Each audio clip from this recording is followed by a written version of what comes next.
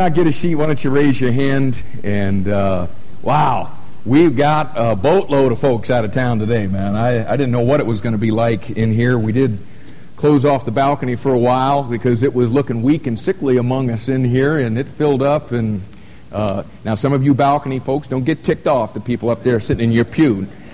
We appreciate your willingness to work with us on that this morning. All right, anybody else on a study sheet? Okay, a few over there.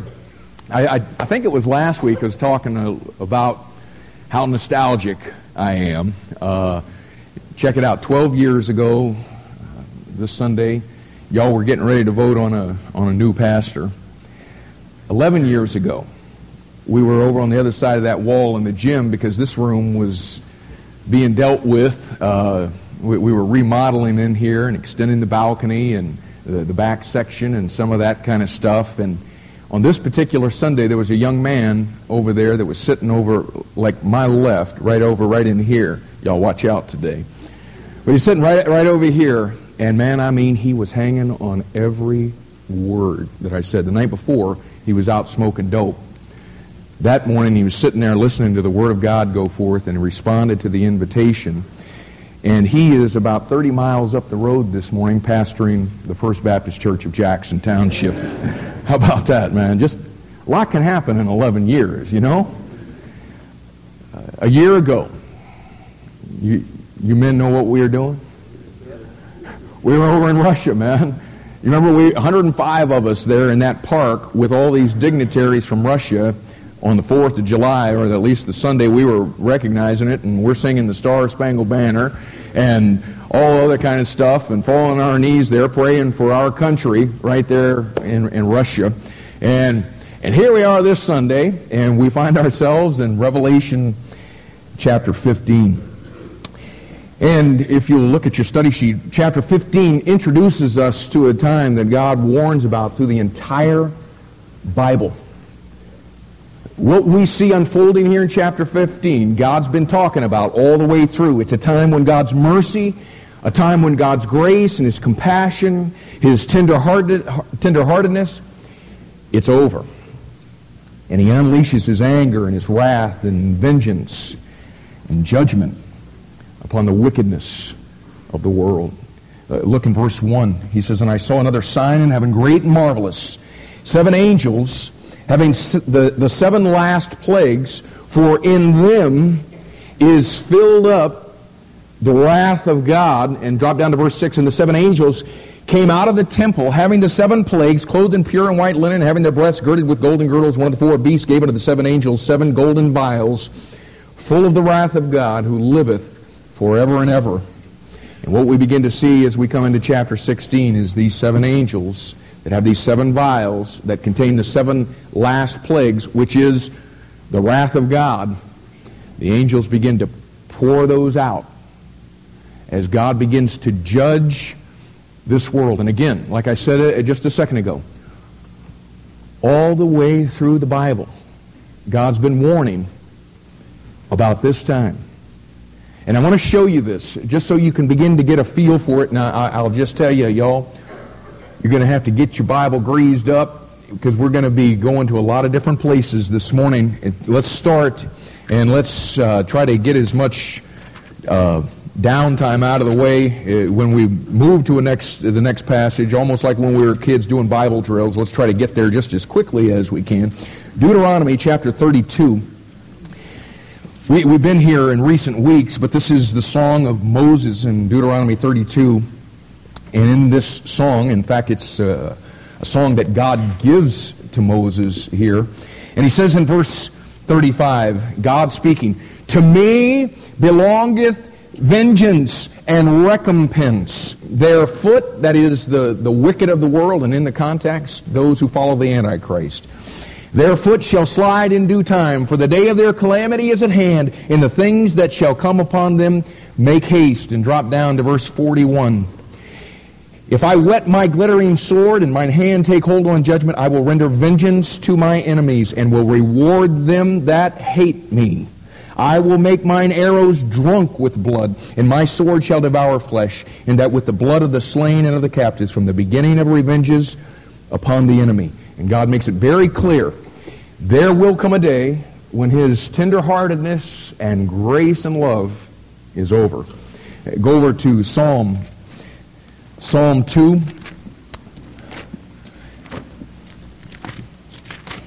And this is a recurring theme in the book of Psalms. Look in Psalm 2. Again, the context, when the Antichrist has come, and it's the same context as we're dealing with in Revelation 15 and 16. And God says in verse 9, "Thou shalt break them with a rod of iron, thou shalt dash them in pieces like a potter's vessel. Be wise now, therefore, O ye kings, be instructed, ye judges of the earth. Serve the Lord with fear and rejoice with trembling. Kiss the Son." In other words, worship the Son, lest He be angry, and ye perish from the way when His wrath is kindled but a little. And let me tell you something. When it gets kindled just a little bit, it's more intense than you could ever in a million years ever possibly imagine.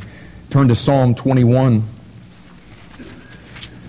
21 verse 8, "Thine hand shall find out all thine enemies. Thy right hand shall find out those that hate thee. Thou shalt make them as a fiery oven in the time of thine anger. The Lord shall swallow them up in His wrath, and the fire shall devour them." Psalm 50. Now that you've gotten to 21. Psalm 50. Look at verse 3. "Our God shall come and shall not keep silence. A fire shall devour before Him, and it shall be very tempestuous round about Him. He shall call to the heavens from above and to the earth, that He may judge His people." And turn over to the right just a little bit to the book of Isaiah. Isaiah 63. And again, the context, folks, is Revelation chapter 15 and 16. Isaiah 63. Let's pick up in verse 3. "I have trodden the winepress alone, and of the people there was none with me. For I will tread them in mine anger, and trample them in my fury, and their blood shall be sprinkled upon my garments, and I will stain all my raiment. For the day of vengeance is in mine heart, and the year of my redeemed is come." Drop down to verse 6. "And I will tread down the people in mine anger, and make them drunk in my fury, and I will bring down their strength to the earth." And to the book of Micah.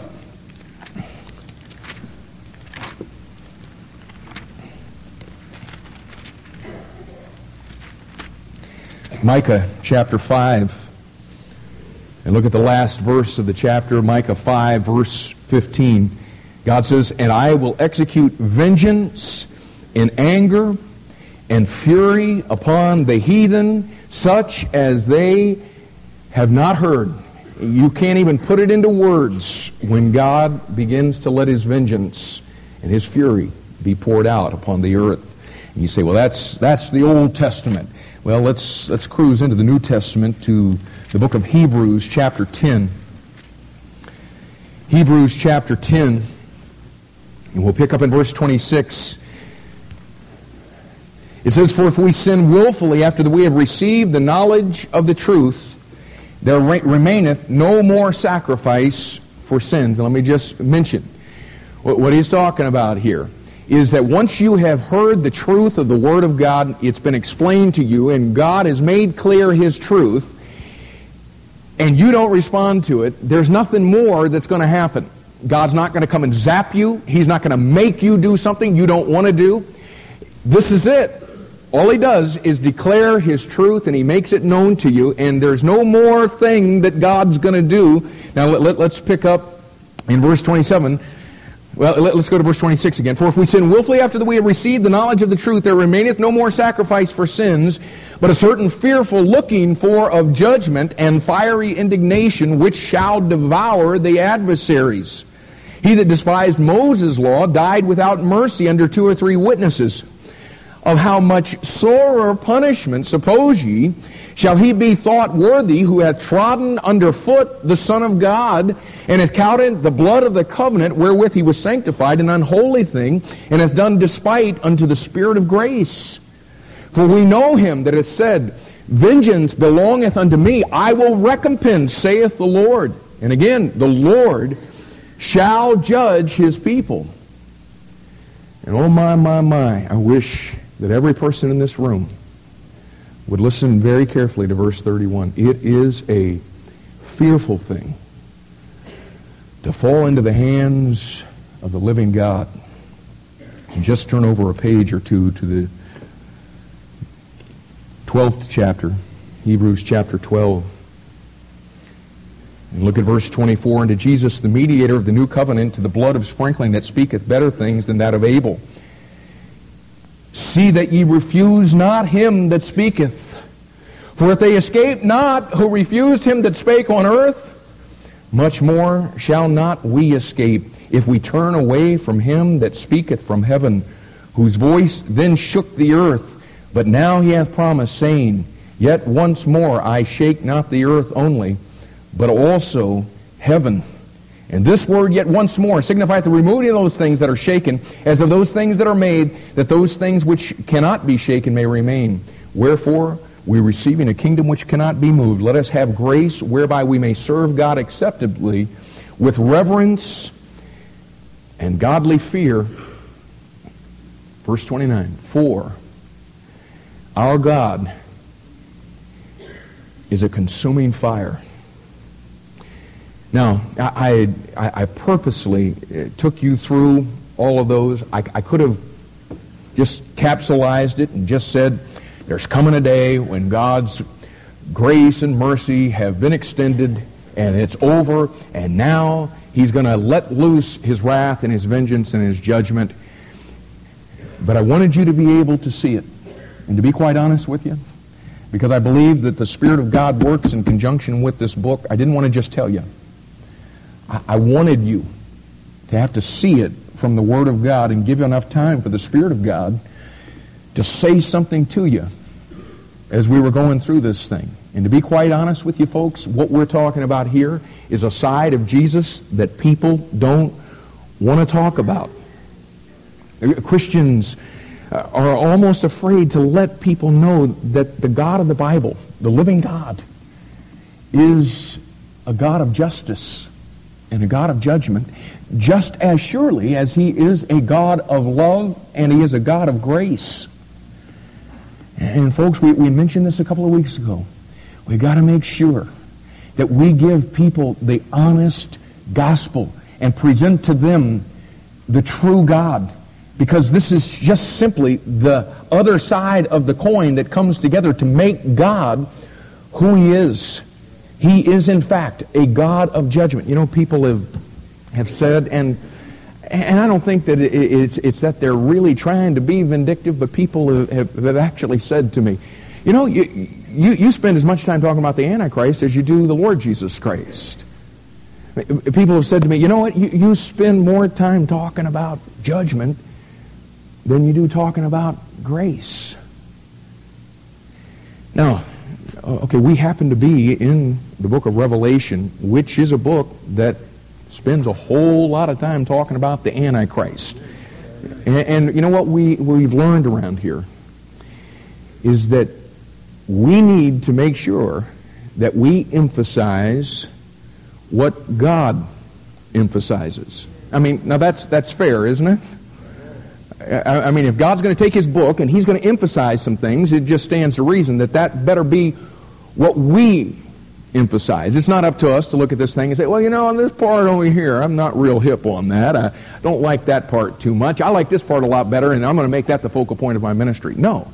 Just leave the book alone and emphasize what God emphasizes.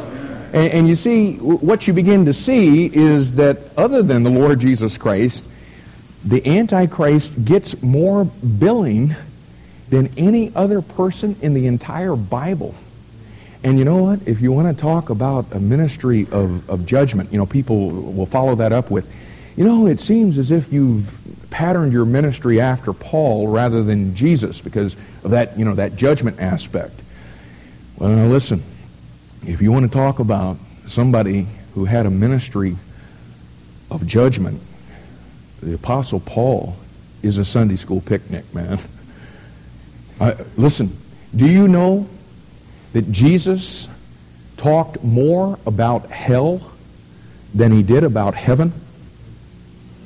And did you know that if you just take the whole context of all of Scripture, not only would you find that Jesus spoke more about hell than anybody else in the entire Bible, but he spoke more about hell than all of the rest of the people in the Bible combined. And I want to begin to show you this as well. Let's go to Matthew chapter 7. And for those of you that missed that on your study sheet, Jesus talked more about hell than he did heaven. Jesus not only spoke more about hell than anyone else in the entire Bible, but he spoke more about hell than all the rest of the people in the Bible combined. Matthew chapter 7. And let's watch the ministry of Jesus. Okay, we're just going to go let the Bible be the Bible now. And he says in Matthew 7, he's coming down to the conclusion of his first sermon, the first sermon he ever preached, and he brings it down to a point of decision. Same kind of a decision that you're going to be faced with in this room here this morning. Jesus says in verse 13, "Enter ye in at the strait gate, for wide is the gate, and broad is the way that leadeth to destruction." And watch what he says. "And many there be which go in thereat, because strait is the gate, and narrow is the way which leadeth unto life." And old First Baptist, listen. "And few there be that find it." Now that's one thing if I say that. It's a whole different animal when the Lord Jesus Christ himself says, most people are going to go to hell. And there will be few. There will be few that make it to heaven. Go over to chapter 13, verse 36.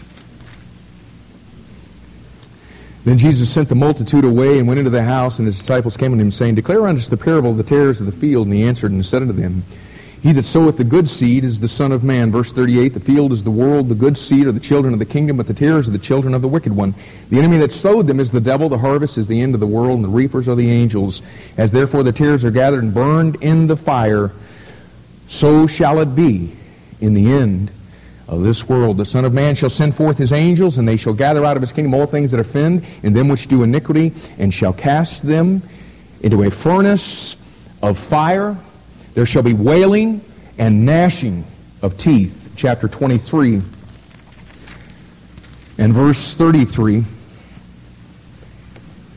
Jesus is speaking to the religious leaders of his day. If we could, y'all, he is speaking to the fundamentalist of his day.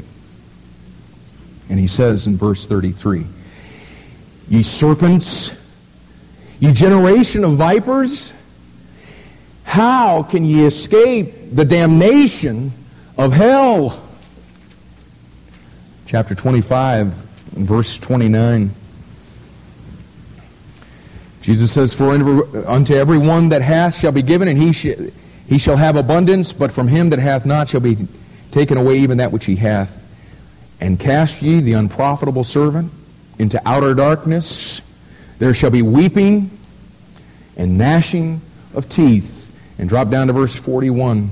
"Then shall he say also unto them on the left hand, Depart from me, ye cursed, into everlasting fire, prepared for the devil and his angels." And turn, if you would, to Mark chapter 9.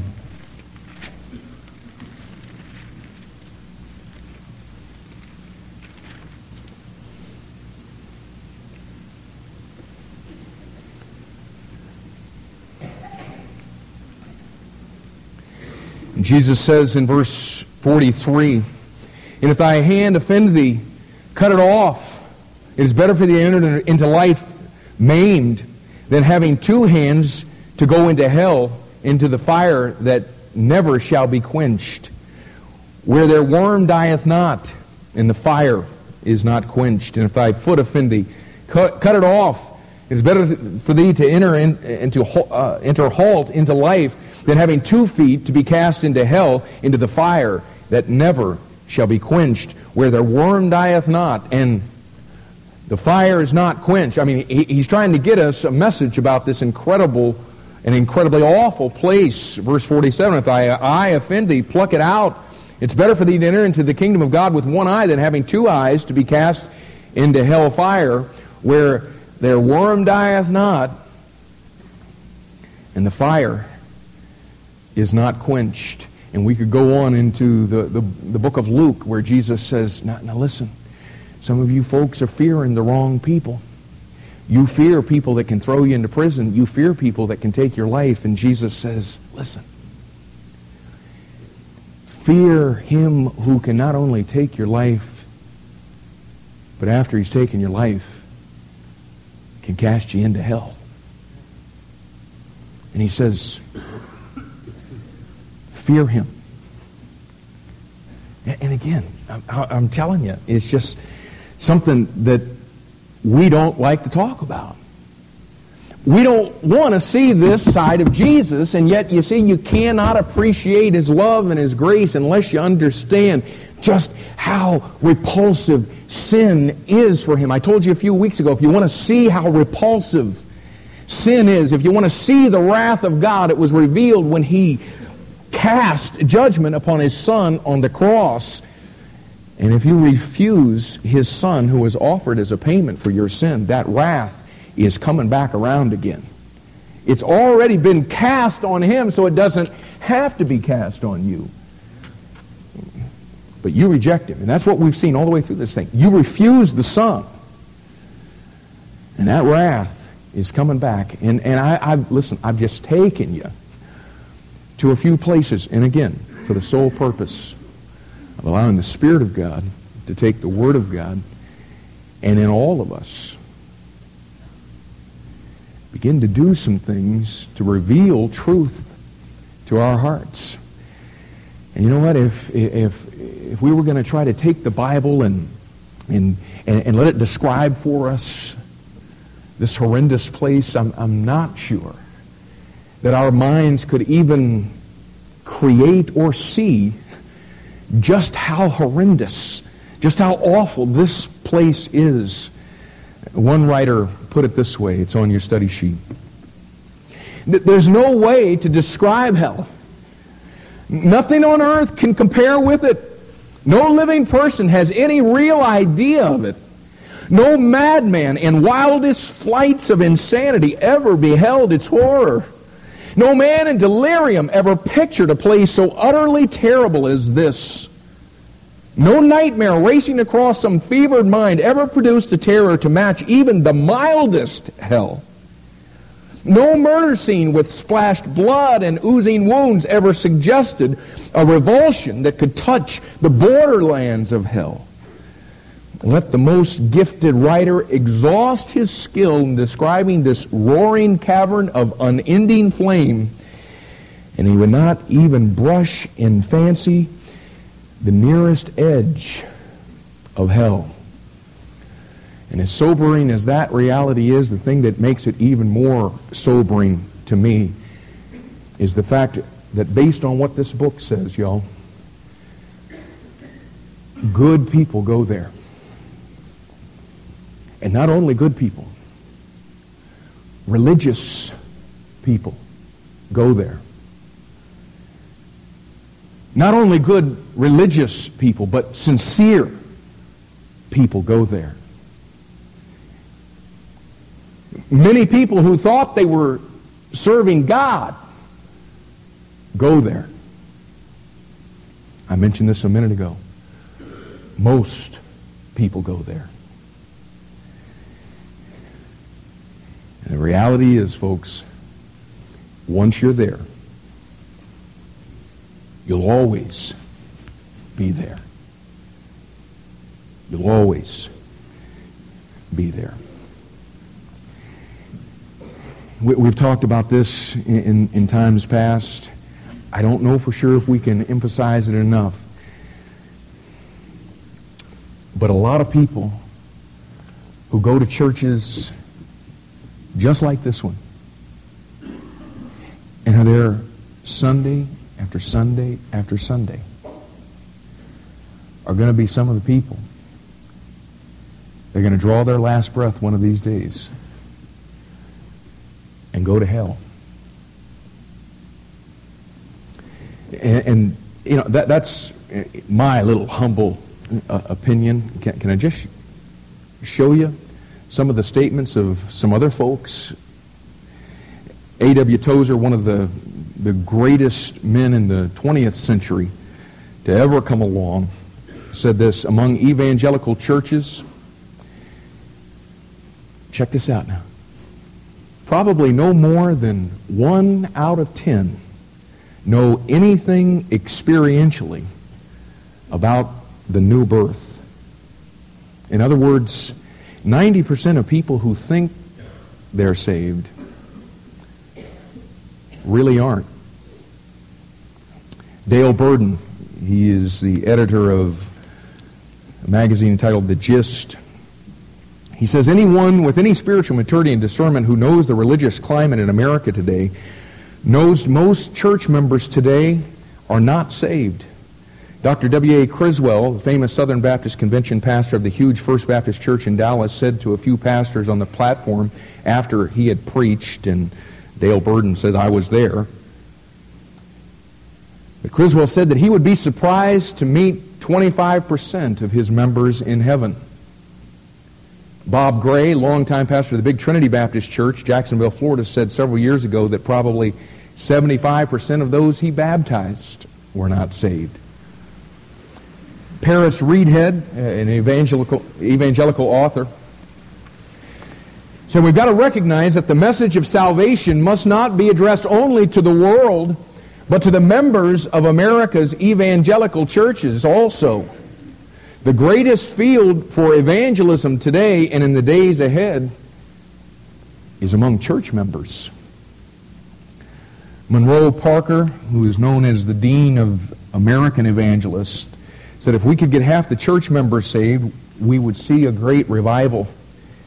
In fact, I think if we could get half of the preachers in America converted, we'd see a mighty revival. B.R. Lakin estimated that 75% of those attending Bible-believing churches were lost.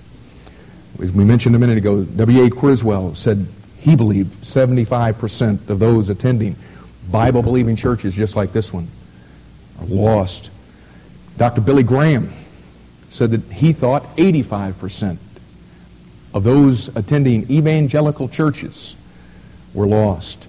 Jim Eliff, consultant in the Southern Baptist Convention, said that he believes, after his studies and consulting church after church after church, that 90% of people that attend fundamental Bible-believing churches are actually lost.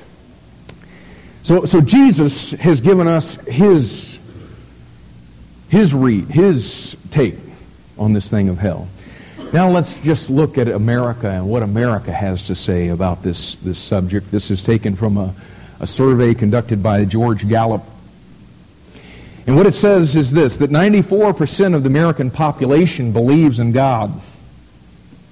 81% believe in Judgment Day. 81% of the religiously active believe in life after death. 50% of the non-religiously active believe in life after death. 32% of the non-religiously active do not believe in life after death. Now start watching this. 66% of America believes in heaven. 46% of America expects to spend eternity in heaven. 53% of America believes in hell. Now check this out. 4% expect to spend eternity there. Now I'm just telling you, it's pretty scary when only 4% of the people in our country think that they've even got to concern themselves with the reality of this incredible place that we've been talking about here this morning. And what's even scarier than that to me is the fact that at least 4% of the people think they're going there and are okay with that. I mean, how do you ever come to the place to where, yep, I'm going? You believe in it, and yet believe you're going there. John Gerstner, in his book, Repent or Perish, writes this. Most people who are going to hell find it more comfortable to deny that fact than admit it. Yet denying hell is one of the main reasons they're going there. God can't lie himself and can't stand the company of liars. Now watch this. Their enemies assure them that they are not going to hell. Their friends warn them that they are. Foolishly, they make their enemies friends for telling them lies. They make their friends enemies for telling them the truth. Though with the kind of friends they have, they need no enemies. And you know what? If you're a guest with us today, if you're a typical American, and if what this gentleman says is true, I have probably become your enemy today. When in reality, I'm doing my dead level best to be your friend. To give you the truth. So that you can look at this thing and really understand what it is that God is communicating through this book and through what we're eventually going to see in Revelation chapter 15. But you say, well, that's America. You see, born-again people don't think like that. Okay, well, let's look at what born-again America has to say about the subject of hell. And when we're look at the note there, when we're talking about the term born-again Christians, they're defined in this survey. This is a survey that was conducted by the Barna Research Group. And the born-again Christians in this survey are defined as individuals who say that they have made a personal commitment to Jesus Christ that is still important in their life today. When they took the survey, they said that they had come to a place where they had made a commitment to Christ and that it was still something that was important to them at the moment that they were taking the survey. They were asked to choose one of 7 alternatives posed regarding life after death. That alternative that they chose reads this way: when you die, you will go to heaven because you have confessed your sins and have accepted Jesus Christ as your Savior. Okay, so in other words, when the survey was trying to figure out who's who on this thing, they had 7 things that they could choose from. What they are saying is, this is what I believe. And this is basically what we would call somebody who's born again. A person who is when they die is going to go to heaven because they confess their sins and accepted Jesus Christ as their Savior. Okay, so we're talking about people that we would recognize as born again. This is their view. 31% see hell as an actual place of physical torment where people may be sent. 3 out of 10. 37% say hell is not a place, but it represents a state of permanent separation from the presence of God. 4 out of 10, basically. 19%, 2 in 10, 19% say hell is merely a symbolic term, not referring to a physical place. And then, of born-again people, 10% were undecided on their views concerning hell. Wow. What I'm trying to get you to see is we do a real good job of convincing ourselves that we're okay. You know, when we get on this subject, we're always thinking about this must apply to somebody else. I'm just not always so sure that it does. And I want you to go back to Revelation 15, if you would.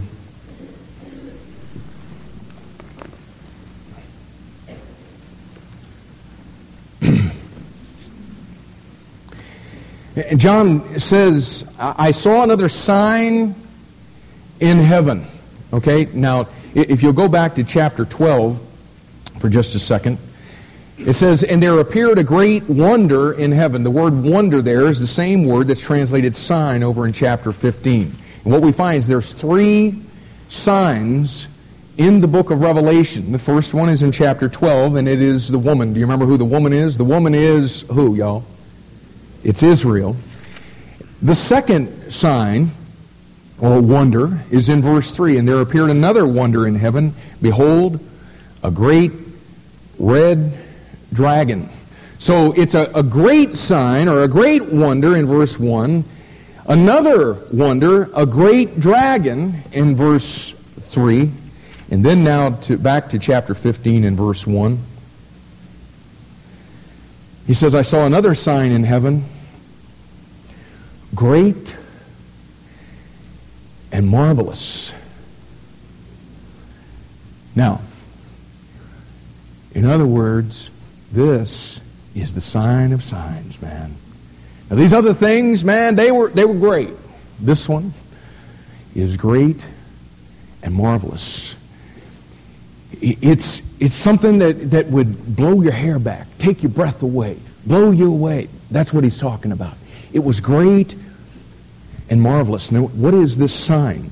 He defines it. 7 angels having the 7 last plagues. And I mentioned this just a minute ago. What you've got to see, though, is that what these angels have in these vials that contain these plagues is the wrath of God. And I want you to see this. John looks at this thing and he says, wow, it was great. It was marvelous. Now, let me ask you, Christian, have you ever defined the wrath of God as great and marvelous? We sing around here, how great is your love? How marvelous! Oh, how wonderful! Oh, how marvelous! Yeah, is my Savior's love for me. Oh, it's great. Oh, it's marvelous. John says, I saw his wrath, and it was great, and it was marvelous. Say what? What's up with that? And I wish we had more time. We're going to go into detail on this next time. But let me just show you a little bit of this. In 2 Thessalonians, we were in this passage last week.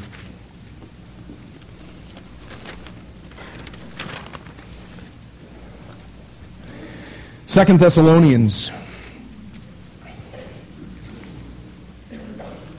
chapter 1.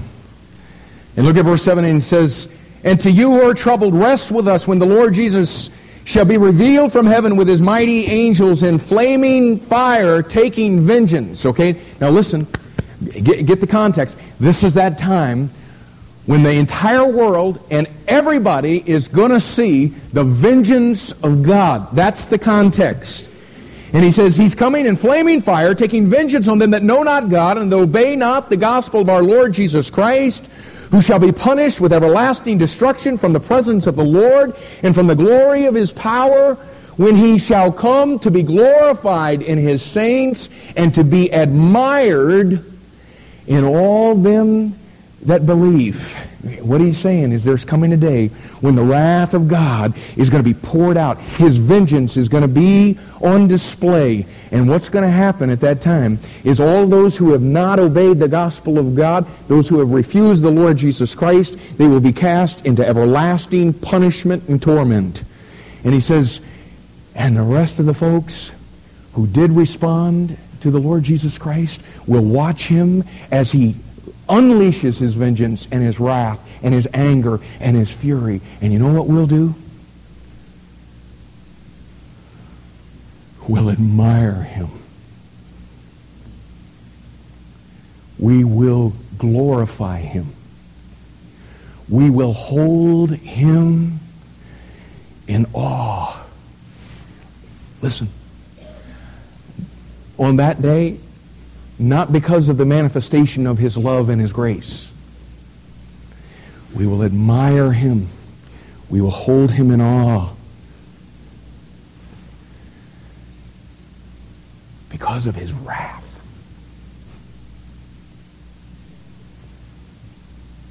Till, and you say, well, that's a little obscure. Could you go back to Deuteronomy 32 with me for a sec?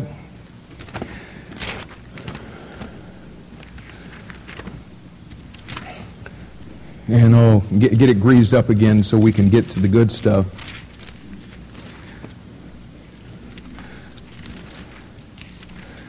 Deuteronomy 32, look at verse 43.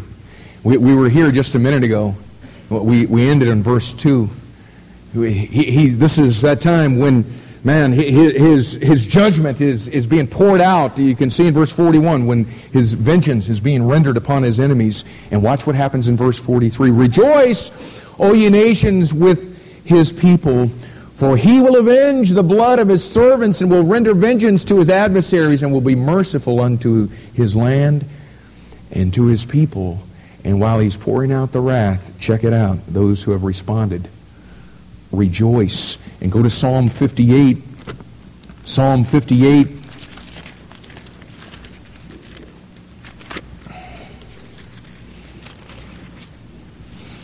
Psalm 58, verse 6. Break their teeth, O God, and their mouth. Break out the great teeth of the young lions, O Lord. Let them melt away as waters which run continually. When he bendeth his bow to shoot his arrows, let them be as cut in pieces, as a snail which melteth. Let every one of them pass away, like the untimely birth of a woman, that they may not see the sun. Before your pots can feel the thorns, he shall take them away as with whirlwind, both living and in his wrath. Verse 10. The righteous shall rejoice when he seeth the vengeance. He shall wash his feet in the blood of the wicked, so that a man shall say, verily, there is a reward for the righteous. Verily, he is a God that judgeth in the earth. And you know what? I think you're getting the picture. We could go to all these places, and what you find out is when his vengeance is unleashed, when his wrath is poured out, the righteous on that day will rejoice and will admire him and will hold him in awe because, listen, on that day, check it out, everybody gets exactly what they deserve. Check it out. When he comes back in 2 Thessalonians chapter 1, verses 7 through 10 that we were just looking at, you understand what this is? This is the second coming of Christ, where he comes back to this earth to establish his millennial kingdom. And for the first time on this planet since Adam and Eve sinned in the garden, for the first time, the Lord Jesus Christ gets what he deserves. And when he comes at that time, what it says is that he is going to come to the Mount of Olives, and he is going to step right on to the head of the Antichrist, which at that time is going to be inhabited by Satan himself. He will come and he will crush his stinking head, and he will finally give that sucker what he deserves. He's going to cast him into the bottomless pit. Jesus is going to get on that day what he deserves. Satan's going to get what he deserves. And check it out, every wicked person who has ever said no to Jesus Christ in the face of full revelation of truth is going to get exactly what they deserve on that day. There's only one group of people that gets what they don't deserve. And that's us. Because you know what? We deserve that judgment, that wrath, that hell, just like everybody else. I don't know if you saw the paper yesterday, but it's been in the news quite a bit. The Matthew Vaca that killed the young Dover student, he came before the judge this week, and the prosecuting attorney looked at him and said this, I'm quoting, "When the good Lord decides to take your life, you will go to hell, and that's what you deserve for the crimes you've committed." And you know what? She's right. That is what he deserves. Only one thing. She could have also said that about me. When the good Lord decides to take me, I deserve that awful place that we've been talking about. And she could have kept going, and she could have included you. Because that's exactly what you deserve You say, well, hey, at least I never killed anybody. Oh, really?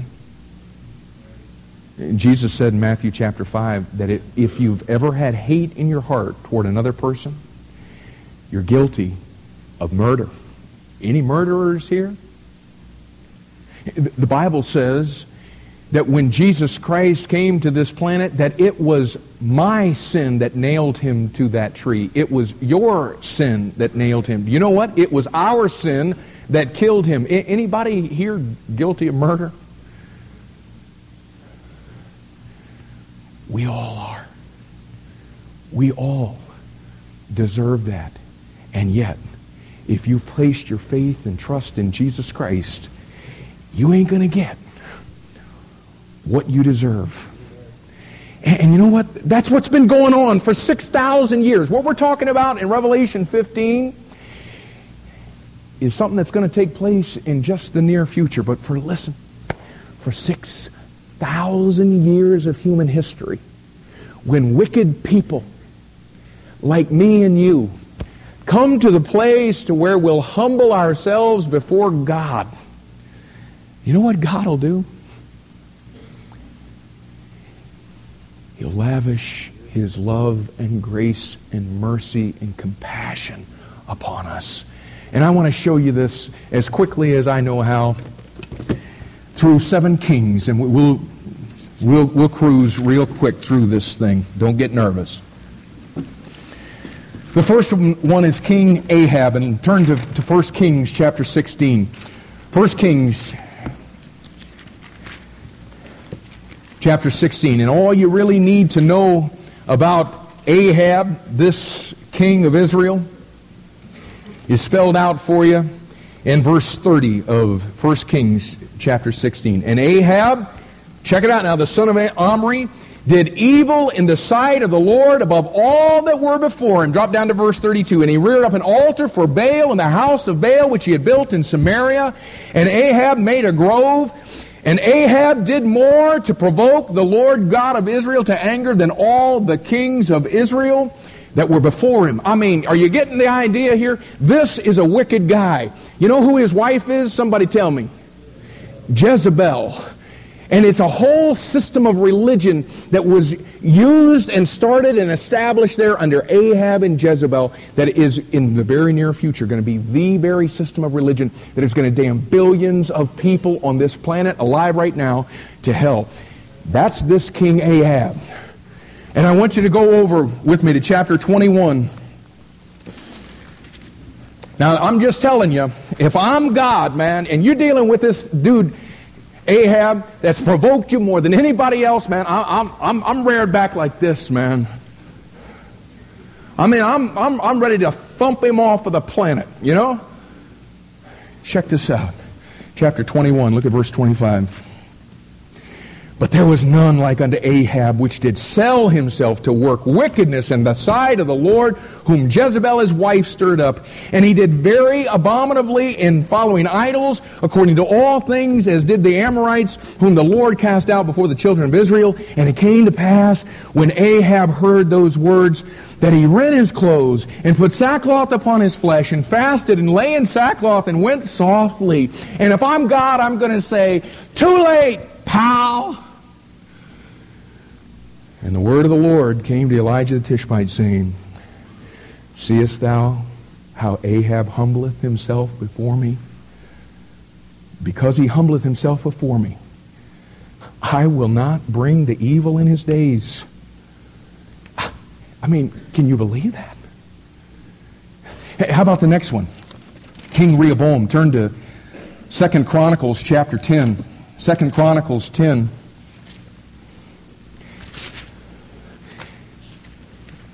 And you'll see when you get to 2 Chronicles chapter 10 that in verse 1, this is where he becomes the king. And I think most of you are familiar with the story in verse 7. What he does is he gathers together the old men to counsel him, to say, okay, now, you know, my dad did a real poor job in all this thing. What do you guys think? How do you think I ought to approach this?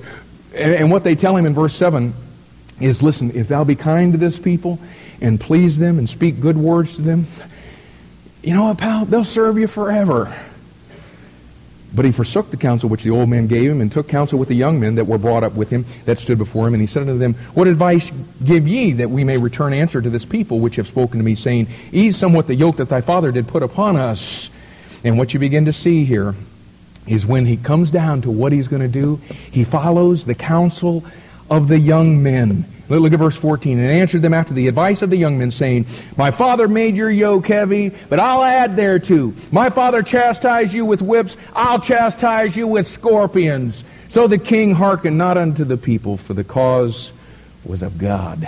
And what you begin to see over in chapter 12, look at verse 1. And it came to pass, when Rehoboam had established the kingdom and had strengthened himself, he forsook the law of the Lord, and all Israel with him. And in the rest of the passage goes on to warn about the judgment that was going to come because of this. Look at verse 12.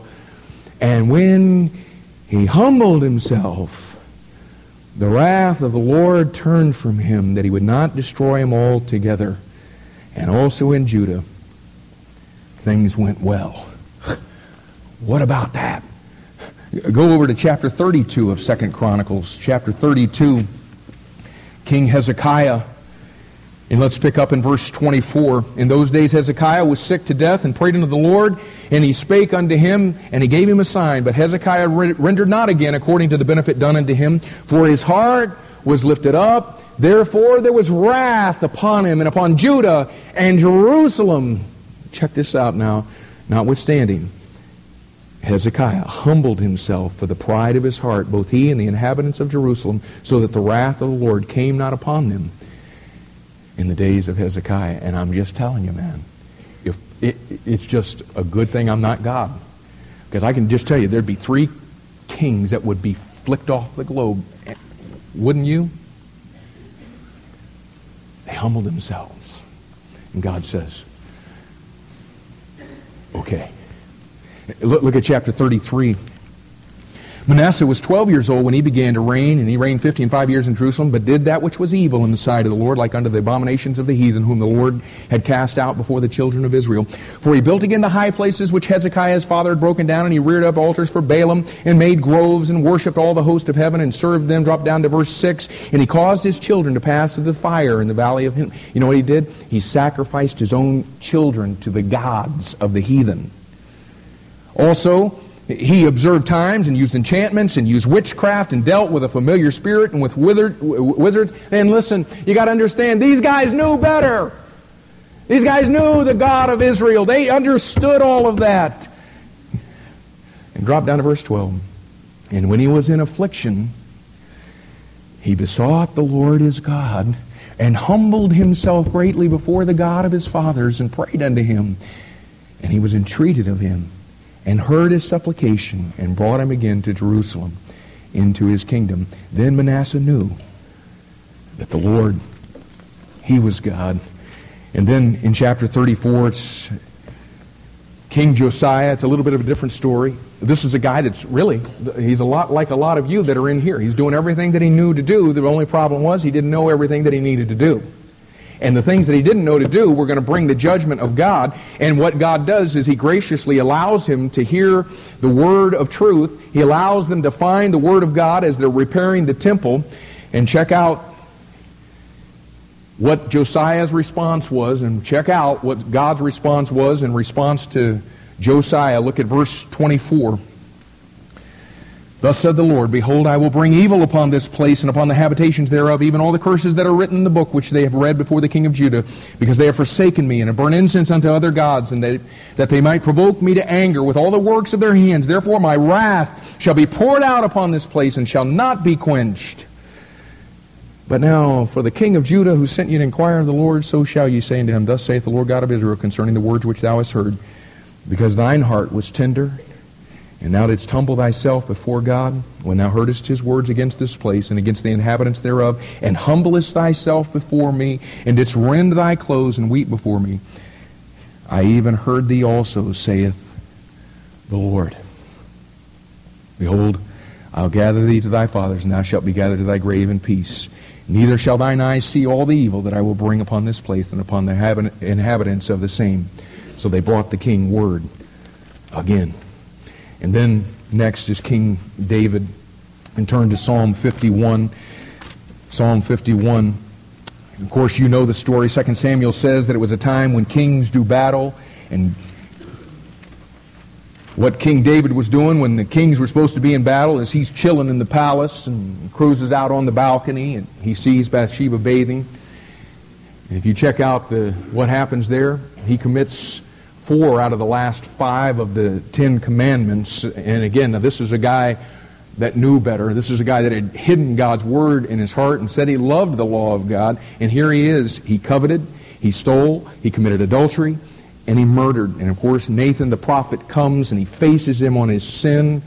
And boy, I'm telling you, when Nathan puts that thing out there, David is so mad because you see what Nathan did is he gave him an illustration that was a lot like what he did, but he put it in different terms so that he would be able to see his sin. And when David heard the illustration, I mean, he was so ticked and he said, oh, I'm telling you, the guy that did this, man, this is what ought to happen to him. And Nathan says, all right, well, you just told your story because what I was talking about was you.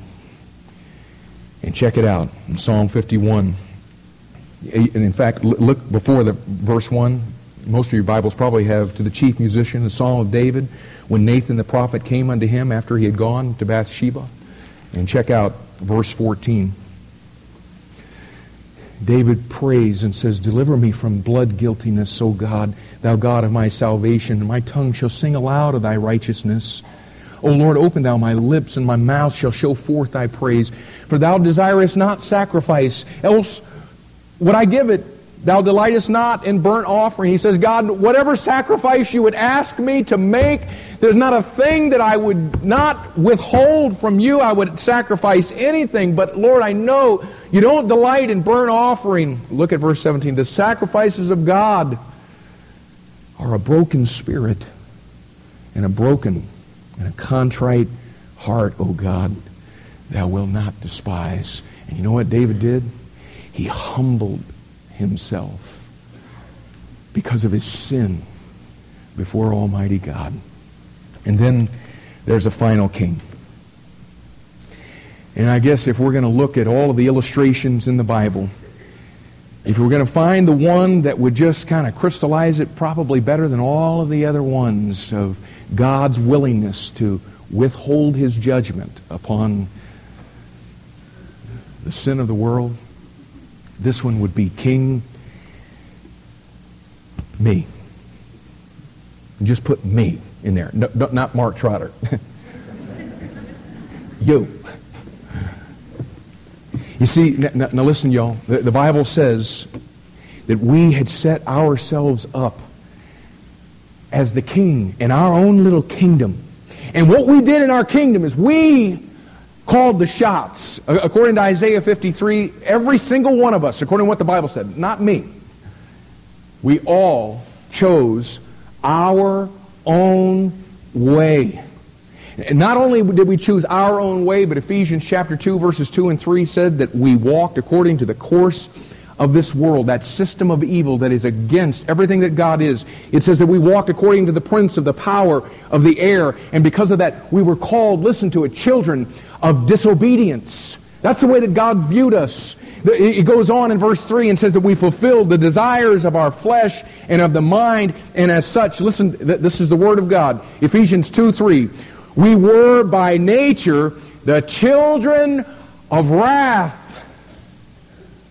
Because of who we were, because we had set ourselves up as the king in our kingdom, we were children of wrath. Colossians 3, 5, and 6 echoes the same thing, and it says what we did is we exercised our flesh in fornication, uncleanness, inordinate affection, evil concupiscence, and covetousness. He says, which is idolatry. Listen to the very next verse. For which things the wrath of God cometh upon the children of disobedience. Jesus said in John chapter 3 and verse 36 that at the time when we were walking our own way, when we were our own little king of our own little kingdom, what he says is at that very moment, listen, the wrath of God abided on us. It wasn't like one of these days it was going to come. No, he said that wrath was already there. It was just waiting to be unleashed. But you know what happened to most of us in this room this morning? somebody had the audacity to come and give us the truth of the Word of God. And you know what we kings did when we heard it? The same thing these other 6 guys did when the Word of God came to them. We humbled ourselves.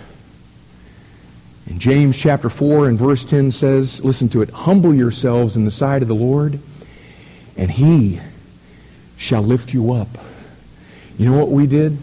We were children of wrath. But Ephesians chapter 2 verses 4 through 6 goes on and says, but God, who is rich in mercy, with the great love wherewith He loved us, for by grace are ye saved. And what it says that what He did is He, listen to it, He raised us up to sit together with Him in heavenly places. You get it? The wrath of God abided on us, and we were gonna bust hell wide open.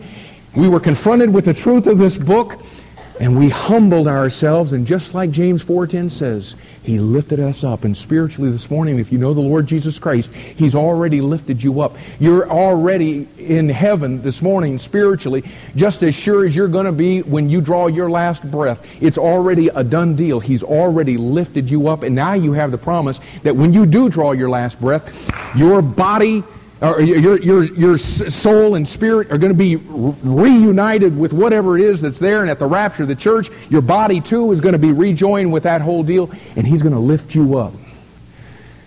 But now listen. It was because we humbled ourselves. And again, that's why I wanted to take you to all these kings. Every single one of them.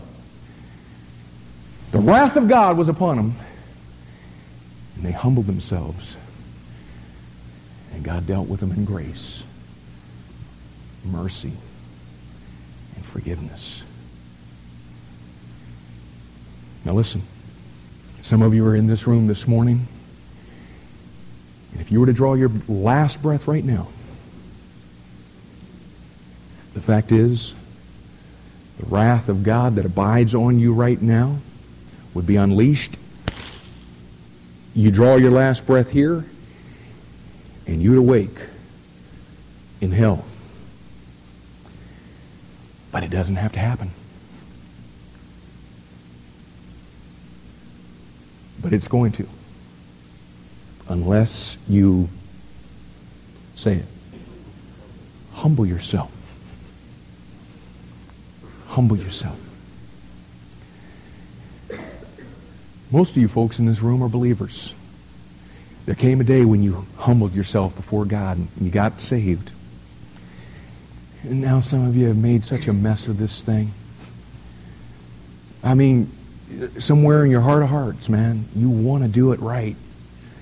But boy, you're really struggling to make this thing right. You have a real hard time living the way that He tells you that He wants you to live. You know what? You can almost get to the point sometimes to where you are feeling so dirty and so rotten that you come to the place where you say, what's the use? I'll tell you what the use is. If you'll humble yourself, you know what? God will deal in His grace even to you. If you'll just humble yourself. But the greatest sin in all of the world is the sin of pride. And that's really what you're faced with today. I'm going to continue on in my pride, or I'm going to humble myself before the loving, gracious, tender-hearted, compassionate, forgiving Creator God. And I promise you, if you do it, listen, if He'd do it for Ahab, if He'd do it for Rehoboam, if He'd do it for Hezekiah, if He'd do it for Josiah, if He'd do it for David, if He'd do it for me, I promise you, He'll do it for you. Let's bow our heads.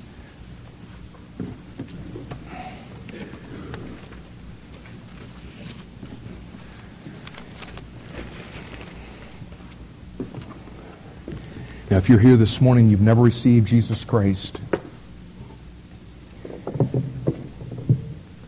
He is a God of wrath and judgment. You've seen that today. He talked about it a whole lot more than I did this morning, believe me. But that's what makes him so unbelievable, is because he is also a God of grace and love and mercy. And he wants to extend that to you. He doesn't want to pour his wrath out on you. He wants to receive you. But you've got to be willing to receive him. And we're going to give you the opportunity to do that today. We're about to be dismissed. Our pastors are going to be up on either side of the front of this room. And we're inviting you today that if God has spoken to your heart, you know what we're inviting you to do? The hardest thing in all the world. Now listen, salvation's the easiest thing in all the world. The hardest thing in all the world is you just coming to the place of humbling yourself. And that's what you're faced with today. Will you continue on in your pride? Or will you humble yourself before God? And oh, Christian, would you humble yourself just like you did the first time when you came to the Lord Jesus Christ? Just humble yourself before him and find his grace and forgiveness and mercy extended to you today. And let this day be a day that changes the course and direction of your life, because you know that God received you not based on your merits, because he wouldn't receive you on them, but because you humbled yourself. And he will receive you on that, as we've seen the example of. Now, Lord, would you please speak to the hearts of people today? And I pray there wouldn't be anybody here that in light of the things we've talked about today would draw their last breath and go to hell. Oh, Lord, by your Spirit, would you please convict people and draw them to yourself? And I pray that they would humble themselves before you today. We ask in Jesus' name. Amen.